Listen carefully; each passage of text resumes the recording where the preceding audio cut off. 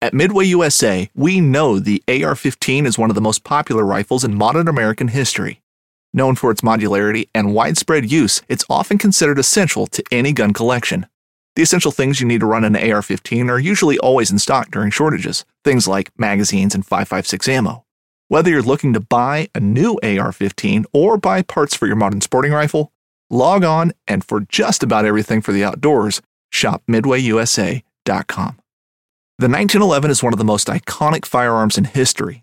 Designed by John Browning, the 1911 was the standard issue sidearm of the U.S. military from 1911 to 1985. While Colt produced the original, almost every major firearm company has produced its own version. It's wildly revered for its reliability, crisp trigger, and is still a favorite for all types of shooters. Whether you're looking to buy or build a 1911 and just about everything for guns, log on to MidwayUSA.com.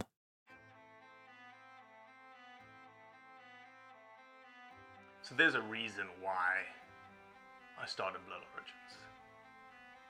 And that reason is simple. Is that I wanted to convey the truth about hunting. It brings awareness to non-hunters that it's more than just killing animals. How do I start it? Brittany. My name Does my hair look okay? It's fantastic. My name is Mike Axelrod. Start again. Yeah, I hated it too. Braxton, you said something in the car to me. You said that you were living on borrowed time. There's a perception around who hunters are, what we're supposed to be, and a feminist that works for a non-profit that is a hunter that has only eaten wild game for the last 20 years is likely not the thing that people think about when it comes to a hunter.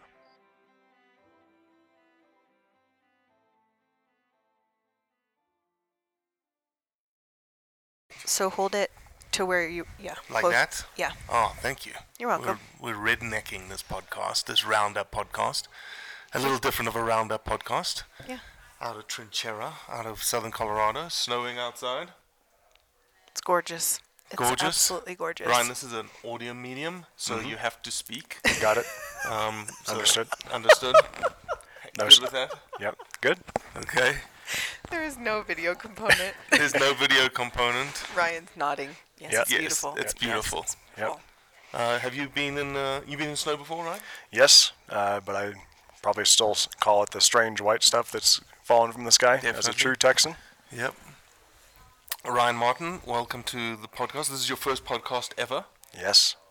Welcome to the Roundup podcast. This comes out on Monday. Okay. So Okay. it's going to be out there. The world's going to know about you, and Oh, this boy. is your number one cherry popping podcast, right? Yeah. Well, thanks for having me. It's No, been you're great. welcome. Dee Dee Lancy, Seasoned. seasoned veteran. Yes. Have you been on a podcast before this? I've had a couple of podcasts recorded, and none of them hit the airwaves. Really? Yeah. Yep. For one reason or another, or you just shite? No, well, one reason or another. Not that I was shy. we won't get into the details of what went wrong with each of them. I like that. But I yeah. like that. Well, yeah, as I said, it's going to be a different roundup because we are sitting here in Trinchera. You both won the, what was it, the May? April? I think it was July. Yeah. July? Yeah. July. Sometime Yeah, in it the was summer. July. right? That was right. July. Thank you for the focus, Dee Dee. Just on the mic, Yep. I think. July Supporters Program Drive that we created, which was to sort of elicit more donations, more support for what we do. And we had two categories. One was new supporters that came on board, and Dee Dee Lancy was one of those new supporters that came on board. Yep. And Ryan Martin was one of those that had been with us for Probably a couple months before that. a Yeah. couple months. Started getting into the program earlier this year. Awesome. Awesome. And I wonder if I can actually hear myself if I do one of these. Try it. Let's do this. The podcast producer can just Edit. I don't think it's gonna. Let's see. Clip. Let's see. Let's see. Oh, I can hear myself. This Oh, is perfect. good stuff, right? That will here. help because Oh, there were yeah. things I couldn't tell you. Like what? Like when you turn your head and don't take the microphone, it sounds different than holding the microphone. Exactly. So I just need to So talk like this. Yeah, but you were trying to be kind and talk Talk to to Ryan, right? Yeah. So now I'm completely avoiding Ryan. Yeah. Well, you could Locking just eyes with you. you could just like make it like this a frame. shoulder turn Yeah. to Ryan. Yeah. Hey Ryan, how you doing? Yeah, and that's the perfect, Perfect. distance. Yeah, I So, like this. Okay, Interesting. we're all set now. All set. Okay, editor, we're about to jump right back into it. No, leave all that stuff in there. That's Oh, yeah. okay. It's good stuff. It's authentic. Okay. It's what we Let's are. adapt. You're adapting. You're being nimble. So you both won the supporters program, and in that win we had Montana knife. Did you use your Montana knife? On your Haven't. elk? Yep. You didn't use it? Will, but I haven't. Okay. Dee Dee, you fully blooded Oh. yours. Seasoned. It is. Yeah, it's been used. It's been loved. It's a fabulous knife. And you didn't join the. I think they have this club called the Blood Brothers. Oh, at really? Montana Knife Company. And I don't know if it's that you've blooded the knife on an animal, Oh. or you yourself blooded it because You of cut- how sharp it is. Yeah. And you cut yourself. Well, I with did it. both. I actually cut did. yourself? I did. Oh, You guys want to see the wound? Yes. sure. Okay. Oh my gosh.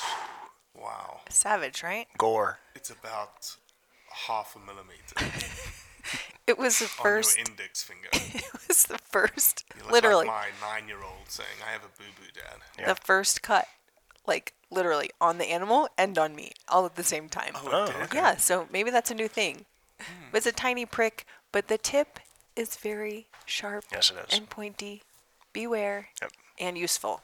Very, very useful when you need that sharp Well, you point. completely gutted a cow elk on the side of the mountain with your Montana knife. I did.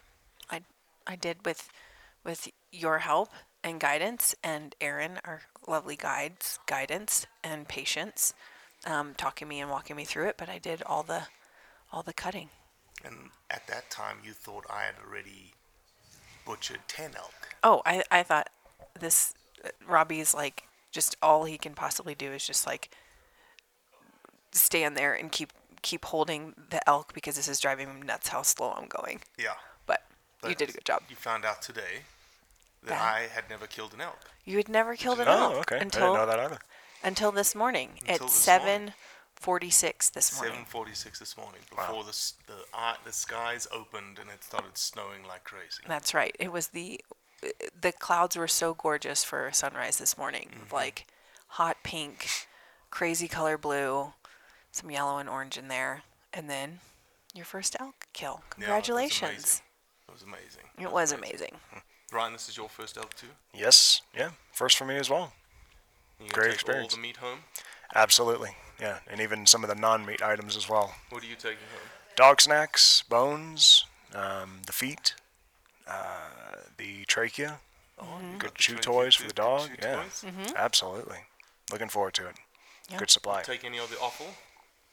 I will be taking the heart. The liver was too bruised up for me. Yep. So yeah, putting everything to use. Yeah, my liver was completely gone. Yeah. Yeah, you did. Yours was perfectly intact. Mine was gigantic and perfectly intact. So I've got 3 very large pieces of liver to take home. Yeah. Yeah. So we've been here 2 or 3 days. We're all headed out sometimes in the next 24 hours. Some sooner than others. Yes. Dee Dee, this is your first ever kill. First ever kill. So a lot of people are going to be listening to this roundup. You know, it's not like you haven't tried before, right? This isn't your first hunt. It's I've only been hunting for a little while, so Shane, yeah. you're next. But he's running away. he's running. But yeah, I've hunted only for a little while, but first kill for me, and definitely first. Yeah, first for me. But you've tried before. You went elk hunting last year. Yeah, so my husband and I went archery elk hunting on public land in Utah. Yeah. Super humbling experience. If anybody ever just wants to really feel like a complete beginner at something and grab a bow and go start walking around with a tag in Utah. We learned a ton, and we're super excited to continue on with the educational process of becoming proper hunters and harvesting our food ourselves, more of our food ourselves. Yeah, absolutely. Yep. Ryan, you hunt whitetails and stuff in Texas? Yep, mainly whitetail. Wild pig in past, of course. We have great fishing in Texas. A little bit of dove here and there. But yeah, mainly whitetail in And you Texas. said you're out of Houston? Yep. Nice. Yep. So I have You have a big enough freezer for all this meat that's coming home? That's the big question. I have the same question. I don't have that question. You have plenty? I already ordered a new freezer last Smart. night, and it will be delivered tomorrow afternoon. Wow. Yeah. No wonder you're the chief operating officer of Fieldcraft. It's like thinking ahead, Yeah. make that operation happen. Logistics, making stuff happen. Yeah. Well, since I just introduced yourself, why don't you go ahead and 10 minutes into this podcast and you haven't introduced anyone yet. Oh, okay. So, Well, I'm Dee Dee Lancey. Thank you for having me here. I am a mother and a wife, and also the COO of Fieldcraft Survival up in Heber. Uh-oh. So one of the hunters at the lodge just came in with a big, beautiful shed, and he just surprised his wife. He's hunting for bull elk. Yeah, so Chief Operating Officer for Fieldcraft Survival out of Heber City, Utah, and yeah, we met through the beautiful land of Instagram and Montana Knife Company. Yep. So we've got lots of common threads now that we're getting to know each other. But yeah, happy to be here. Happy to know you. Ryan Martin, introduce yourself. So Ryan Martin, native of Houston, Texas. Always lived in the great state of Texas. Definitely not in the outdoor industry space. Recreational hobbyist, I guess. But small landowner in Texas, which you basically need or have connections to be able to hunt in that state. And as a now elk hunter, I would say, you have to leave Texas if you want to hunt elk. Sure. There's some great elk, though, in Texas, but it's There are. all private. Yeah. Yep. So let me ask this. And typically on a roundup, we have a bunch of news articles that we discuss of what's happening in the hunting world or whatnot. But maybe what we can do is we can set up sort of misperceptions. You both are new hunters. You both are new hunters for elk. Do you think there's a stigma about you now returning home and telling your friends, and I'll start with you, Ryan, and then Dee, you can answer, that you killed your cow elk on a piece of private land in Colorado? I think there will be, because, a majority of the friends and family that I know that are also hunters, they go for whitetail on their own personal property, or they have a lease, which is huge in Texas. Getting to a point where you're going out of state for elk, and with decent odds of being successful, which we all were, it definitely puts you in a different category, I think, once you start talking to people. Do you think your friends, if you told your friends what you did and where you did it, would they think less of you? Because you did it here on private versus you did it on public in Colorado. I don't think so. I think the notion of public versus private in Texas is not maybe as well known. Okay. There just aren't that many. It's not as accessible. Sure. At least for me. I'm coming with a kind of bend towards coastal / East Texas. Yep. Just to get here is, over a day's drive. So you're already, a good ways away. But yeah, I don't think there would be any sort of negative connotations with that. No. Yeah. It's interesting. You're right. In a state like Texas, you're right in terms of the privateness of private versus public. Let's pause for a second. So I think let me get my mic situated. I think coming from a state like Texas, that you've got 98% private ground, I think you're right. I don't think anyone's going to blink an eye at you in what you did. No. But Dee Dee, So I feel what like do you think? I feel like I come from an interesting sort of juxtaposition where a lot of my friends, like my treasure people, I call them, like my really close friends, are actually so new or don't know anything about hunting that they wouldn't They judge haven't me. been brought into the whole turmoil of public versus No, private. they literally are going to be just so proud of me and excited for what I'm doing. They've followed like along with my journey of like what we've done in our front yard. We've changed the whole front yard into raised planter beds. They've followed along with the bees. They are excited about the chickens. They get eggs. So this is just the next layer. And what the resounding feedback that I've gotten from, especially a lot of my girlfriends, is like they want to be next. Like they're like, okay, I don't know where to start, but like help me, like share knowledge, like, you know, how do I get started? And Brian, my husband, and I have taken a few friends like shooting just to get people, because I think that's a big barrier of entry is Sure. just getting proficient at weapon knowledge and just confident even just going to a range. So that's more of where I come from is just like just really people being excited and eager to be a beginner as well with me and kind of inspired or excited to like follow along.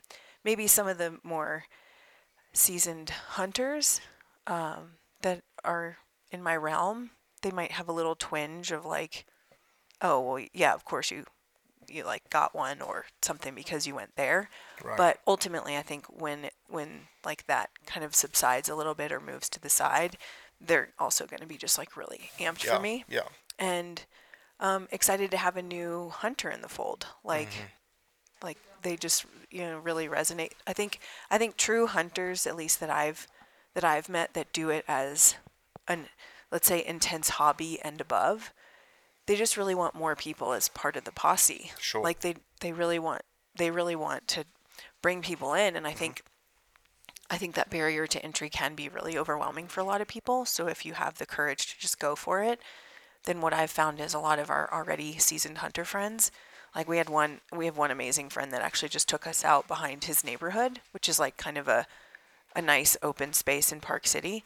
And he was walking us around draws and up like creek beds and stuff, showing us how to move and like testing the wind and stuff, to where this was last year, but showing us like decisions to make based on the wind and based on the landscape, which was super helpful and just really lovely. And we ended up going hunting with him one time last year on public land, and it was a really great experience for him because he's been private land hunting for the last decade, and he was like, oh my gosh, you guys, this is so difficult. Like, you have no idea how difficult this is, of what we were doing. So it was actually really great to share that experience with him, to where he'd been going private land hunting guided for so long, and him being more like in the guide sort of position and place, leading us through even just doing stuff on public land. So yeah, that's my friend's so overwhelming supportive. Yeah, I think, there's just a set of conflicting arguments constantly when it's public versus private. It's like, there's a connotation that private is easier. That comes with a high fence also, right? Yep. There's this connotation that it's easier. But there's always an element of luck. For sure. I don't know, we'll talk through your elk hunt, but Dee Dee's elk hunt, we saw elk, we tried to put a stalk on them, they disappeared. We went down the road a little bit more. Fortuitously, we spotted one single, by herself, elk. Yeah, which is like unheard of. Unheard of. Should have busted out of there just like everyone else. Totally. We backed up. We made a big stalk in and around, a big finger over the finger, and she was still there. Yeah, over 2 creek beds. Yep. I mean, yeah, and she was still there. And the whole time stalking, we had no idea if she was going to be there or not.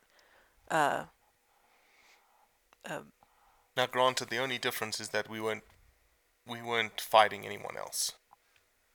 Correct. Okay, so that is definitely an issue on a public ground, but nothing that happened on the private ground, even my hunt this morning, nothing about it is it's not easy. Same thing could have happened us driving through a BLM piece of forest road, see a herd of elk, pull the car off, back it up, put a stalk in and take the cow elk that you're looking for. Yeah, for sure. I do, having barely hunted both from my experience, private land hunt takes a few of the variables out of the equation. And so I think that is where people have the perception that it's easier. It is still hunting. Like it is still, there's still luck, and you still need to pay attention to, your position and wind and all the things that you actually need, your equipment and all the things that you need to on public land. At least where we hunt in Utah currently, there's so many other hunters that the main variable. There are animals there, but they are being pressured so much by all the other hunters that it really makes it nearly impossible in a lot of ways to even learn how to hunt, because you're not even getting a chance to watch animal behavior. You're not even getting a chance to be, to see animals and to start the practice of what you actually do when you're hunting, stalking or otherwise, spotting or anything like that. So having the chance to come on private land and hunt really actually helps a new hunter get practice of doing the actual thing. Yeah.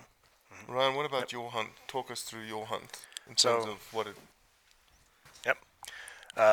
Well, great guide, Mike, here at the ranch, decades worth of experience. That I think played huge into the stock up, into the approach. We saw a few smaller groups, bands. We saw one lone bull. Mike said probably low 300s, tearing across the field, so that was great. Got within probably 20, 30 yards from a decent forky staring at us. That was pretty cool. So great encounters right off the bat, so we're really excited. He's got a sweet spot. We're approaching in a vehicle, turns off all lights, creeps up. We see some right at a tree break. See a couple, figure, okay, we're going to go. We've got the wind at our advantage. We're going to approach. We kind of go down a little bit so they shouldn't be able to see us, smell us, or hear us. We get to the top, pull out the sticks, get set up, and they had basically cut the distance to us, to the road. So by that time, it's busted. Pretty large group. It was definitely over 100, but mostly juveniles. The males we saw were small ones, spikes, things like that. Yeah. So yeah, I lined up to take a shot. By then, the wind had picked up. They were going into a low, so saw one closest to me, and yeah, made the shot. Lung shot her. She went down. So did the whole group of them, and made the approach and finished her off, and that was it. Yeah. Awesome. So cool. Yeah. But I think the point that you've made, Dee, and I actually we just created a video that reminded me of it, is if you're a new hunter, like you are. How long have you been hunting, Ryan? 10 years. Okay, so you were late to hunting as well. Fairly late, yeah. Parents didn't grow up hunting? No, I think that skipped a generation with my family. My grandparents' generation, huge outdoorsmen. They come from the north, Michigan and Iowa, so monster whitetail country. That definitely carried through. My parents were first generation Texans moving from the north. So yeah, that kind of skipped taking care of the family, work, that whole thing.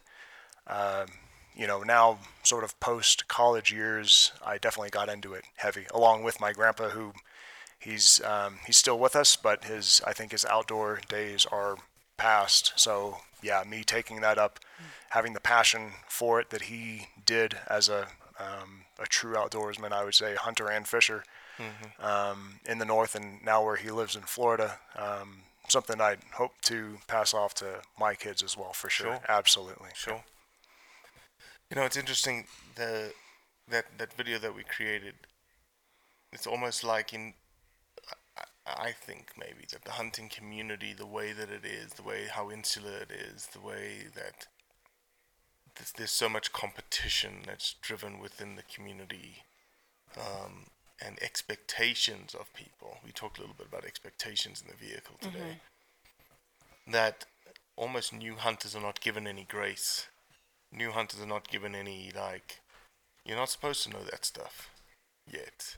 You know, you're not supposed to do this. You're not, you know, you've got to learn. You've got to. It takes time and effort and whatnot. And I think the situation we were in here at this ranch, and also the situation you were in at the Hunter Recruitment Project in Georgia, in that, and then let's compare that to your season-long elk hunt in Utah. Yeah.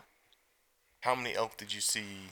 We saw 6 big bull, and we smelled one, and we're close enough, but it was before even opening day. It was the afternoon before opening day when we were headed up to set up camp. And then the morning of opening day, we were sitting and it was dark, and we could feel them all around us, and we could smell them and hear them. But by the time it became light enough to shoot anything, they had already moved to private land that is adjacent to this public land that we were hunting. And because of the time frame that Utah has their archery season, the bulls were, or the bulls were not in the rut. So there was no way that we could even draw them back on public land. Yeah. So we watched those 6 guys, and we could watch them from afar. We could watch their behavior, but we never got any closer than that. So comparatively speaking, super helpful to get practice and closer to animals and see more animal behavior. Yeah.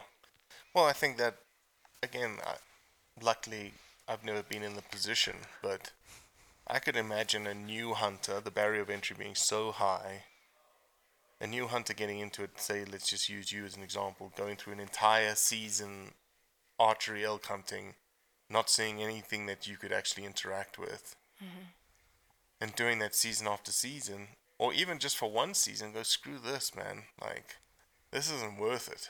Yeah. Because you don't know, like, yes, you're doing it for some sort of lesson, some sort of perseverance, some sort of something. But it helps to see wildlife. It helps to interact with wildlife. It helps to have opportunity to take the wildlife.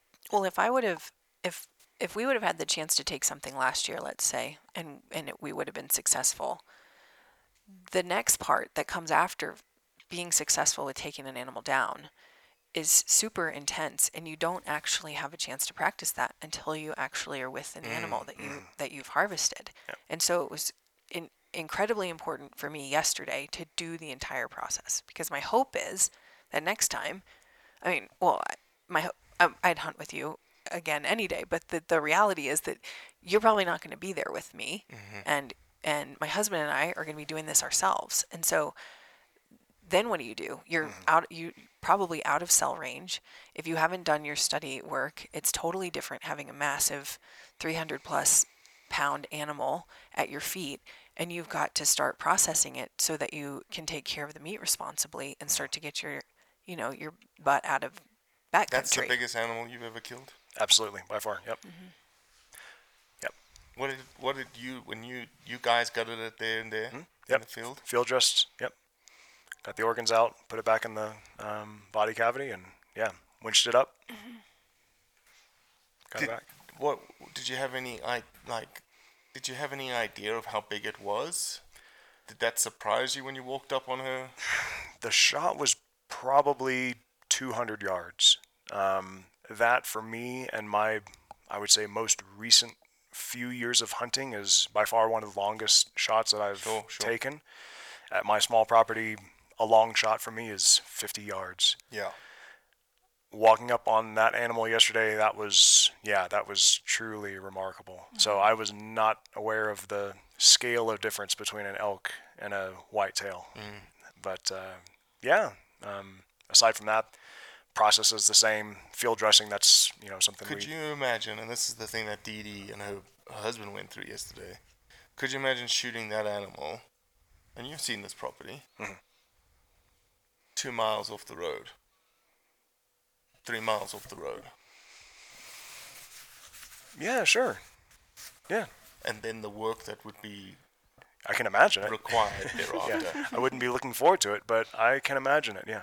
I think when you're put in that situation where, for me, the gratitude during the experience and even after the experience, because my guide left, walked back up to the truck. We were sort of down in a low, a good couple few hundred feet. So he went back up to the truck, made the call for them to come help, basically. Yeah.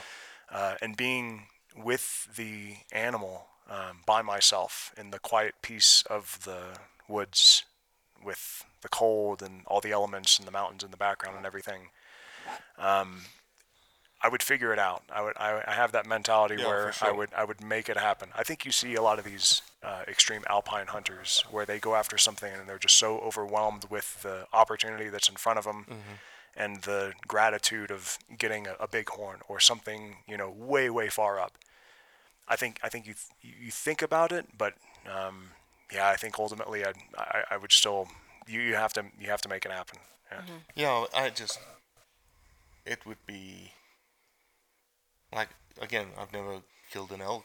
I've seen elk being shot, but the amount of work. It's a 300-pound animal, man. It's like shit, a brick. Yeah, I mean, and my husband and I last year, I mean, we did our research, we had a plan, and we, if we would have taken something down, we would have made it work. It's just having the practice and having now done it in a